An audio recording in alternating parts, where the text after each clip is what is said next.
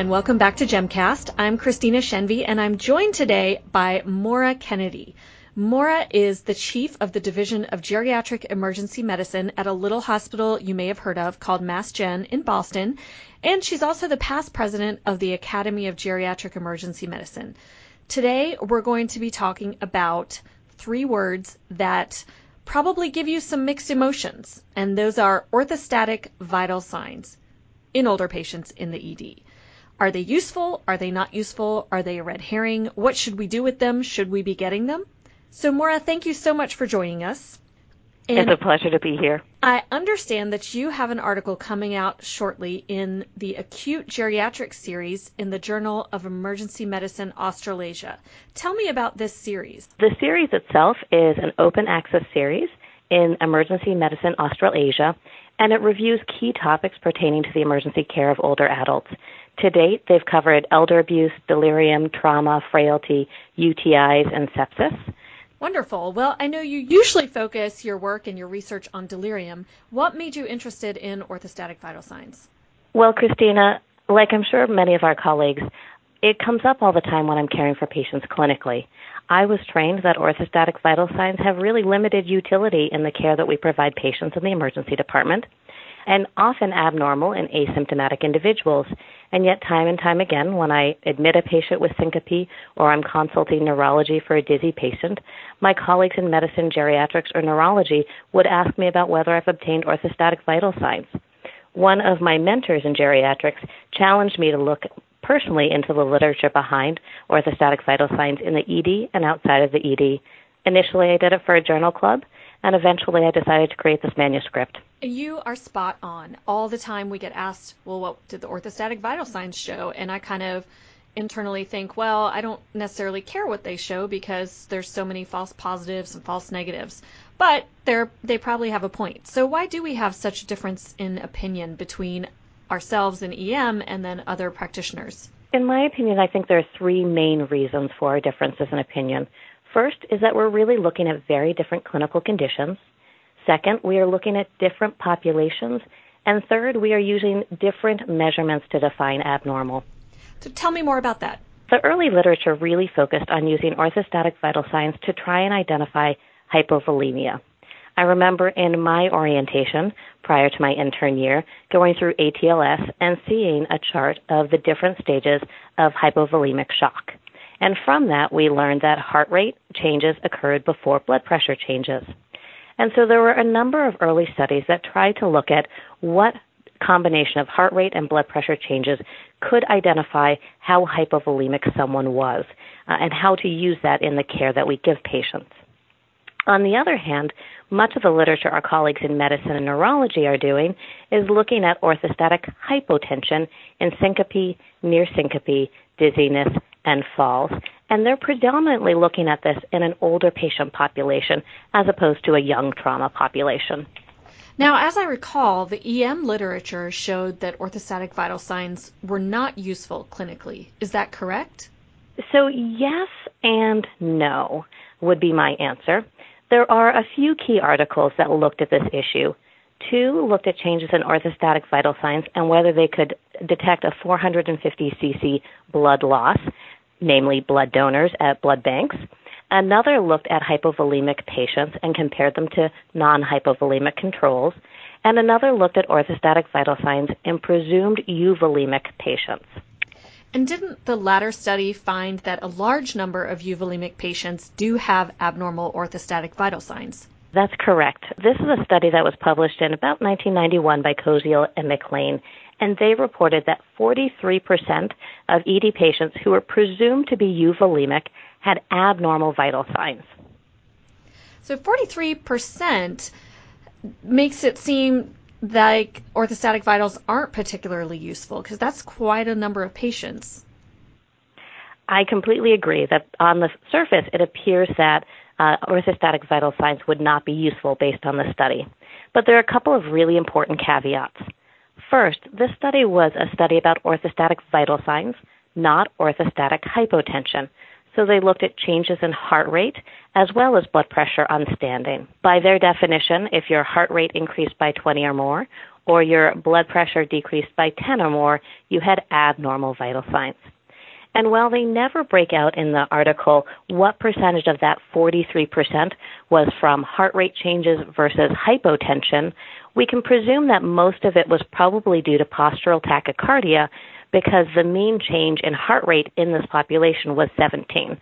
So the threshold for having an abnormal orthostatic heart rate was 20, and in this population, the mean change was an increase in 17. The mean changes in blood pressure were an increase in 3 and 9. So I strongly suspect that most of the abnormal changes that they found were orthostatic tachycardia as opposed to orthostatic hypotension. Secondly, there was another study published around the same time that looked at individuals donating blood at a blood center.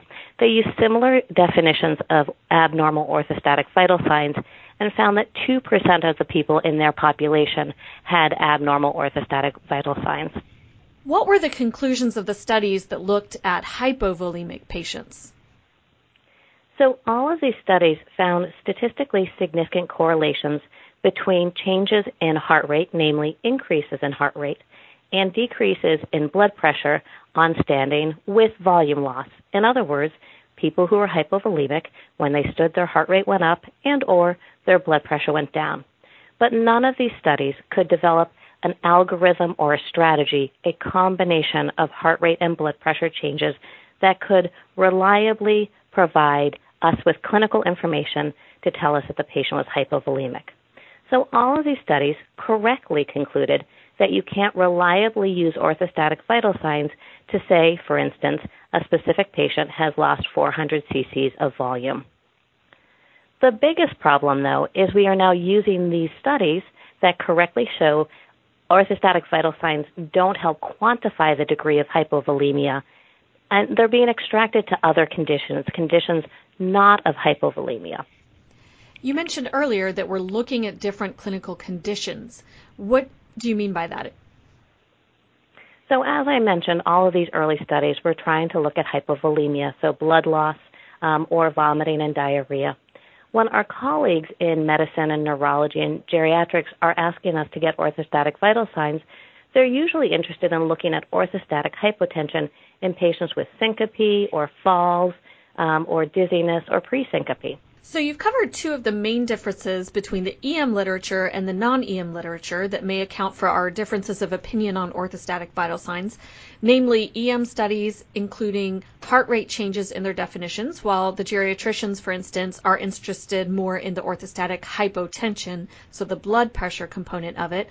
And then also in the EM literature, we are focused on hypovolemia as opposed to the syncope and falls. The third main difference you mentioned was the population that they studied. Can you expand on that? Absolutely. So all of these early studies in the emergency medicine literature focused on orthostatic vital signs in a predominantly young population. The mean ages were in the 30s. It may have partially been just the conditions of people presenting to the ED, but it also may have been exclusion criteria. For instance, many of these studies excluded individuals who are on calcium channel blockers and beta blockers. On the other hand, because of pathophysiologic changes related to aging, older individuals are at high risk for orthostatic hypotension, completely unrelated to volume status. And that is why this is such an important topic for geriatric EM. Can you elaborate on those physiologic changes? Absolutely. So typically, when a healthy person goes from lying to standing, blood will pool in the legs, in the pulmonary circulation, and the splanchnic circulation. The pooling of this blood then creates a decrease in venous return to the heart. The decrease in venous return to the heart will activate baroreceptors, and in turn, the sympathetic nervous system is activated. This will increase your heart rate, cardiac contractility, and this will increase cardiac output. Additionally, we'll have constriction of arterioles, which then increase our peripheral vascular resistance. Veins will be constricted, which will increase venous return to the heart. And all of this results in almost instantaneous normalization of blood pressure. So that's what happens when everything works perfectly. What changes occur as we age? Predominantly, the biggest change is that with aging, there's a reduction in this baroreceptor cardioacceleration response. So when the blood flow to the heart decreases, you don't have the normal response that the baroreceptors initiate. Additionally, atherosclerosis makes your vessels more stiff, so it makes it harder to have that compensatory vasoconstriction. And ventricular and vascular stiffening also impedes diastolic filling. Finally, with aging, we also have changes in salt and water conservation, which can impact our volume status. And then the other big component that you mentioned is medications. Those have to play a big role too, right? Absolutely. This is compounded by the fact that older adults are more likely to be on medications like beta blockers and diuretics, all of which will impact this normal physiologic response to standing. And then within the older adult population, are there some individuals who will be at higher risk for orthostatic hypotension than others, and what are the factors that predispose them for that? That's a great question, Christina. In particular, individuals with Parkinson's disease and Lewy body dementia are at particularly high risk of autonomic failure contributing to orthostatic hypotension or even postprandial hypotension. Diabetics and individuals with cardiovascular disease are also more likely to have orthostatic hypotension. Now that we're moving away from the concept of orthostatic vital signs more specifically to the orthostatic hypotension, how do you define and measure it? It seems that people use different definitions or different measurements. Absolutely, Christina, and that has created some additional confusion. There is actually a consensus definition of orthostatic hypotension, and this is a sustained drop in systolic blood pressure by 20 millimeters or diastolic blood pressure by 10 millimeters within 3 minutes of standing. So the current recommendations recommend obtaining a lying blood pressure and then standing blood pressure at 1 minute and 3 minutes after standing, as orthostatic hypotension can be delayed in some older adults. There was one study that showed those changes at 1 minute was most predictive of long-term poor outcomes, but it was a relatively young cohort. So for now, we recommend standing blood pressures at 1 and 3 minutes and a change in systolic blood pressure by at least 20 millimeters or a change in diastolic blood pressure by at least 10 millimeters. Interestingly, European syncope guidelines use this definition and add a third element, namely a drop in systolic blood pressure to less than 90 on standing. It's important to note that the European syncope guidelines also differentiate between symptomatic orthostatic hypotension and asymptomatic orthostatic hypotension. Can you elaborate on the inclusion of orthostatic vital signs in syncope guidelines? Is there any evidence to support routinely measuring for orthostatic blood pressure in the evaluation of a patient who comes into the ED with syncope? This is what was most interesting to me when I started reviewing this literature. Unbeknownst to me, in 2011, the European Society of Cardiology issued new guidelines for the diagnosis and management of syncope. In these guidelines, they specified that supine and standing blood pressure measurements should be obtained in the initial evaluation. After these guidelines were issued, a number of emergency departments started implementing the guidelines and then reporting on the findings and the impact of these guidelines on patients with syncope. More recently, U.S. syncope guidelines issued by the American College of Cardiology and the American Heart Association also recommend that the physical exam includes orthostatic heart rate and blood pressure changes in lying, sitting, and standing position. And what have these studies shown? So the proportion of syncope reported due to orthostatic hypotension varied widely between studies. One study reported 4% of patients had orthostatic hypotension as the cause of syncope, where another one reported a high of 24%. But most studies reported that the percentage of patients with syncope who had orthostatic hypotension as the cause was 10 to 20%. Were there other factors that could explain this variation? Part of it might be explained by age of the patients included in the study. If you had an older patient population, maybe that would drive you to a larger percentage of patients with orthostatic hypotension. But I think the main factor is really the frequency with which orthostatic vital signs were obtained. That study that said only 4% of the syncope patients were due to orthostatic hypotension only obtained orthostatic vital signs in 14% of patients. The study that reported the high of 24% had actually obtained orthostatic vital signs in 94% of patients. So how often people are measuring orthostatic vital signs probably is contributing to the frequency of detection. Perhaps most interestingly was a study from Italy where they evaluated the implementation of these European syncope guidelines at one facility and compared it to a control group. They found that the percentage of patients who had orthostatic hypotension as the cause of their syncope increased from 6% in the control group to 10% in the intervention group. And they also found that this resulted in decreased hospitalizations, shorter lengths of stay, decrease in diagnostic testing, and decreases in the diagnosis of unexplained syncope.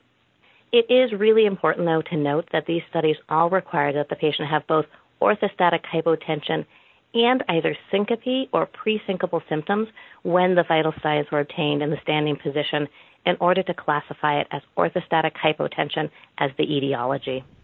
And that's an important distinction because you may have had syncope for some other reason and have orthostatic hypotension but actually no symptoms. So that may not actually mean that the orthostatic hypotension is the cause of syncope. Why is this so important? Orthostatic hypotension is common in older adults.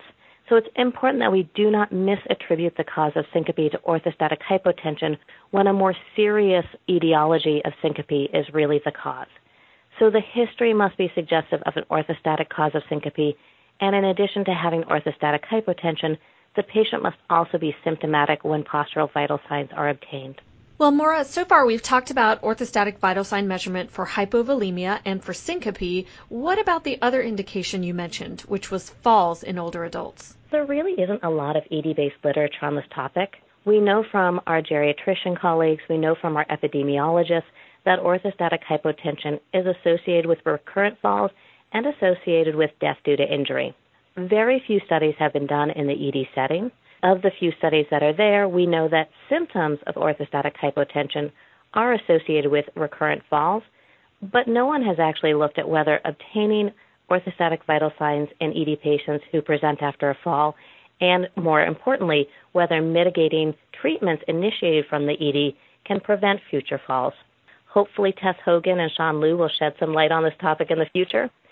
But we do know that given the association between orthostatic hypotension and falls in older adults, our guidelines in the U.S. and also the U.K.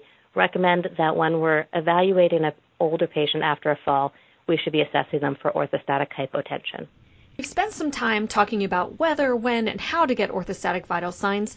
What do we do with the information when we get it? They stand up during their orthostatic vital sign check, they're symptomatic, they have orthostatic hypotension. What do we do then to manage this? I think this is another reason why orthostatic hypotension is hard for ER physicians. We like to make people better. We like to fix things. So in the uncommon scenario where someone has orthostatic hypotension from hypovolemia, perfect, we can fix them. We can give them fluids and make them better. But most of the time, orthostatic hypotension in the older adult is a chronic condition that requires chronic management that simply cannot be fixed by us.